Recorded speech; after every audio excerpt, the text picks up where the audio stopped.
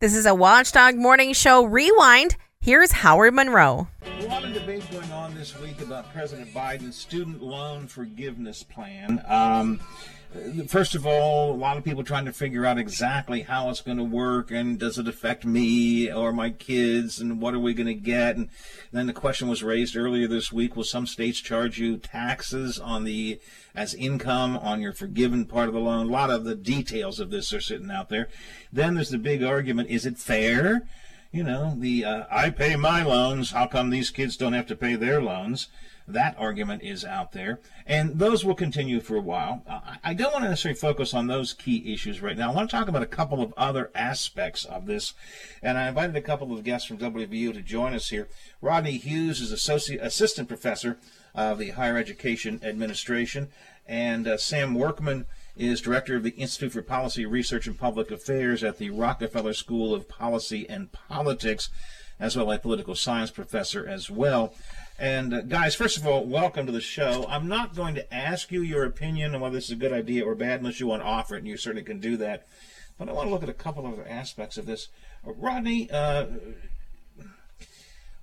one thing I think that we haven't talked a lot about in this public debate over this student loan forgiveness is it's not as if we're ending student loans, right? I mean, students will still have to get loans. They'll still have to deal with them in the future.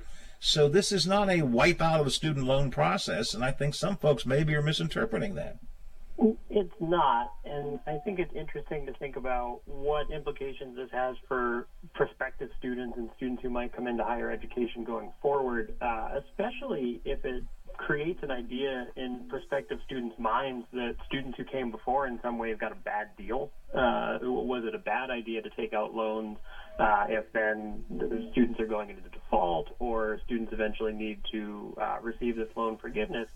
I think we can see lending for access to higher education works for a lot of students, helps a lot of students put off paying out of pocket for tuition and fees that they wouldn't be able to do immediately, but that helps them to later access jobs, access employment opportunities they wouldn't have been able to otherwise. But if students see students who came before them getting this loan forgiveness, would it make them think twice about borrowing when in a lot of cases it would work for some students? It seems to me there is some kind of a qualitative difference from some of these loans that needed to be forgiven, and certainly loans I had when I was a student at WVU. Mind you, that was a long time ago. But what went wrong with the student loan system that's creating such a controversy now, that's putting so many people in such deep debt? So I think we could quickly identify a number of factors that might be related to that. The rate of increase of tuition and fees in recent decades relative to things like median household income, or even relative to inflation, is college getting more expensive faster than households are increasing their ability to earn or their ability to pay? Is the price of higher education outstripping increases in other costs? What's going on with the labor market for graduates or for individuals who leave higher education? Are they able to find employment opportunities that let them comfortably make repayments out of discretionary income? And then also thinking about the number of people who might be leaving without completing degrees or without completing credentials, who might be at particularly high risk of default, who start to take out at least some loan debt, but may not have the credential that they're assuming that will sort of bankroll. So, cost of college is just simply going up. That's one big thing. It's a dramatically higher cost now than it was when I was in school a long, long time ago. So the cost is going up. Also, I hate to put it this way, but in many cases, the value of a college degree is not quite what it used to be, or what some people are sold that it's going to be. At least I think that's a fair comment. But also, before I move on to Sam, Rodney, how do so many of the students that I'm reading about end up owing so much more than they even took the loan out for? I mean, was there something intrinsically weird about the loans of a certain era, or the loans that some of these kids took out that they're still having to pay off today? then we have to start having conversations about interest rates and what interest rates students are getting on their loans. And now an important part there, I think, is that we're just talking about loan forgiveness for federal student loans, which in many cases are subsidized or have relatively low interest rates. Students might also have private loans, which we're not talking about debt forgiveness there, which might have quite higher interest rates, and potentially even higher interest rates for students with lower credit scores, more credit risk. So potentially students from lower income backgrounds might even be paying more in interest or paying more in cumulative debt for the same degree potentially, or to go to the same institution. Sam Workman, there's a lot of political argument going on right now, but what's the political fallout of this going to be? Any thoughts about that? Well, I think in the state of West Virginia, national narratives are more prominent than ever, as we've seen sort of consolidation in media outlets and things like that. And so you're going to hear two narratives. One is that we have a generation, really namely the millennials, so that's who we're really talking about here, who have a very hard time sort of achieving the American dream. So, and when I say that, I really mean sort of home ownership, safe transportation, and sort of a better future for their kids. So I think that's what you're going to hear from the left. From the right, of course, you're going to hear that this is a bailout for people who've made a choice to go to college and are unwilling to sort of pay the piper for that choice. And I think also, I think those folks will position this alongside long-term stagnation of real wages for working class folks, and sort of the failure to get the minimum wage up at the beginning of the administration's term. But in terms of fallout, though, those arguments have equal weight in terms of sort of getting people out for the midterms and all that. So I don't expect there to be major shifts on the basis of this policy alone. As we are in every other part of our society or every issue in our society, we're deeply divided. Sure. Those who think it's a good idea are going to go out and support Biden or the Democrats. Those who think that it's an unfair giveaway are going to continue to support the Republicans, basically. So it's a wash. Is that what you're telling me politically?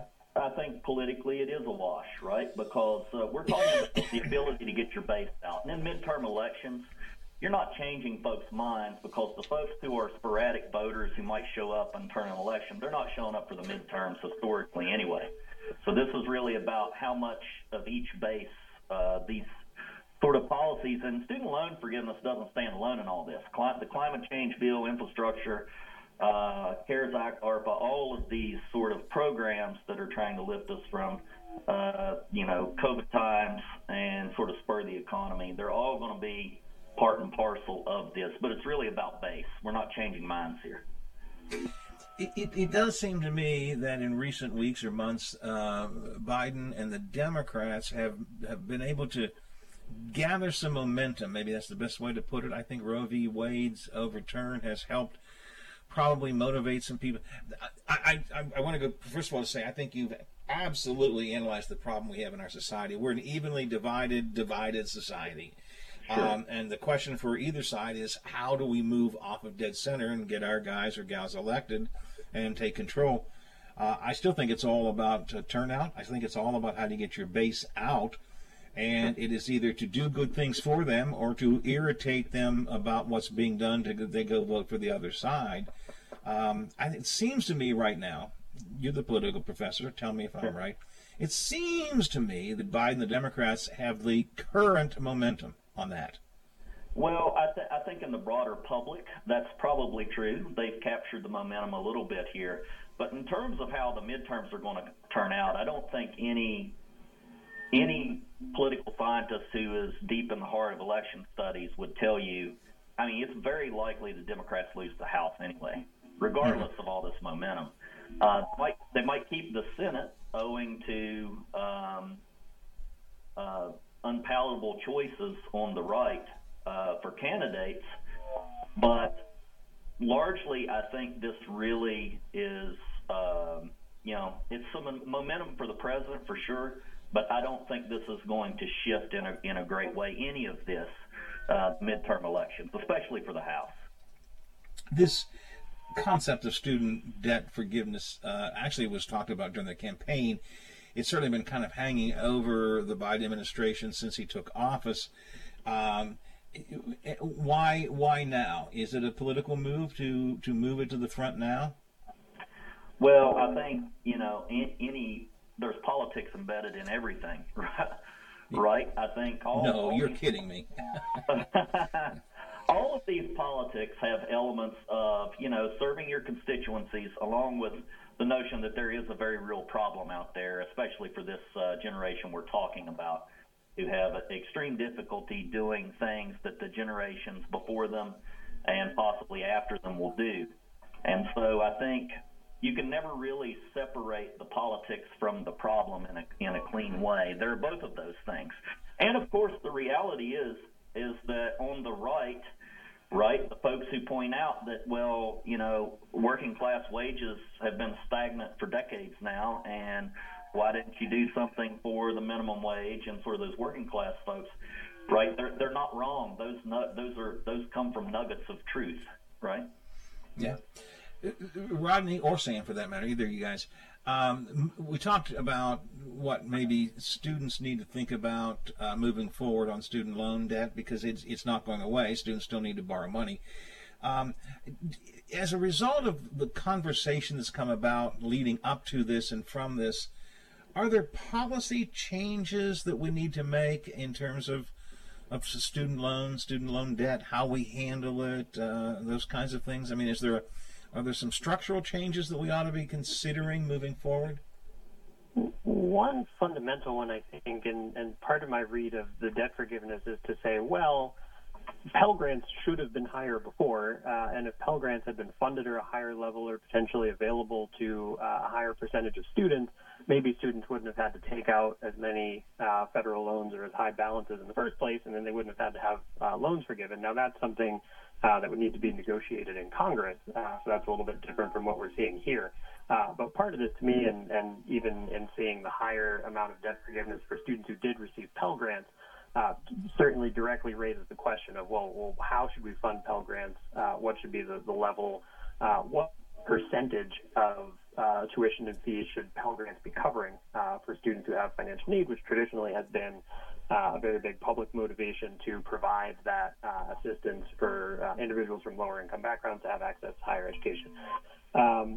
Another interesting part of it, aside from the debt forgiveness itself, around changes to income-based repayment, is an idea that we talked about earlier around interest rates. And if students are in income-based repayment programs and happen to have very low or even zero monthly payments based on their discretionary income, should they accumulate interest? Or should their interest be subsidized if they're making what's in line with their discretionary income? So if that's way you mentioned at the open, this isn't going to change borrowing going forward. It isn't going to change loan debt going forward. Maybe there's a policy precedent for thinking about, okay, students need to pay their loans back, but we're going to think about, from a policy perspective, what's an appropriate amount of this interest accumulation for students, so they're not spending additional years just paying off interest when there is this sort of access motivation to facilitate students being able to attend. Maybe they pay back the amount it costs them to attend their institution, but then they're not spending additional time or additional dollars paying off the accumulated interest. One thing I would say, too, that's probably missing from this conversation is, we talk a lot about the student end of things, the degrees they choose and sort of interest rates and all this.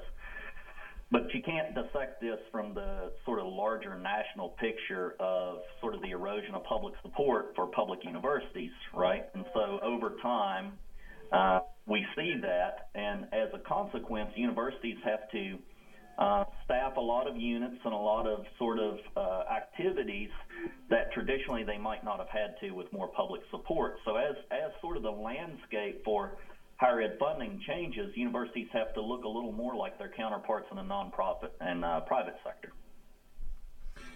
Well, this is I think engendered a good discussion in our society. The student debt problem has been hanging out there for many students for a long time. It seemed to have hit sort of a crisis stage for many of them. So maybe this at least gives us a chance to talk about, what kind of revisions do we have to have moving forward. And guys, I don't know if this is an area that you have any comment on, But do we need to maybe be a little less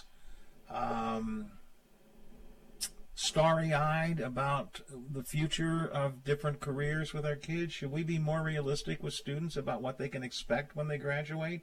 Because I think a lot of them figure they're getting out of college with a degree, and this may be multiplied because of so many of the for-profit colleges out there as well. They think they're going to get that college degree and suddenly become rich, and therefore, what difference do the loans make? Because I'm going to be rich. Do we have to moderate those expectations a bit? Well, I would say, go ahead, Tim. I was just going to make 2 points. I think, first of all, the discussion has to start from a basis of sort of data and where we are. And the reality is, if you look at the NCES data, only, these degrees we talk about, gender studies, area studies, sorts of stuff, religious studies types things, those make up only around 0.4% of our students. And there are studies that show that those folks with bachelors and those, especially like area and ethnic studies folks, earn around the same amount as bachelor's degrees in biological sciences, management, and psychology. So we have to start there, I think, from thinking about that. And I think a lot of these conversations, at least at the university level, now getting the students is different, are already underway on campuses, sort of nationwide, about sort of what we offer and how we need to change in the sort of new environment for higher ed. Concluding thoughts, guys?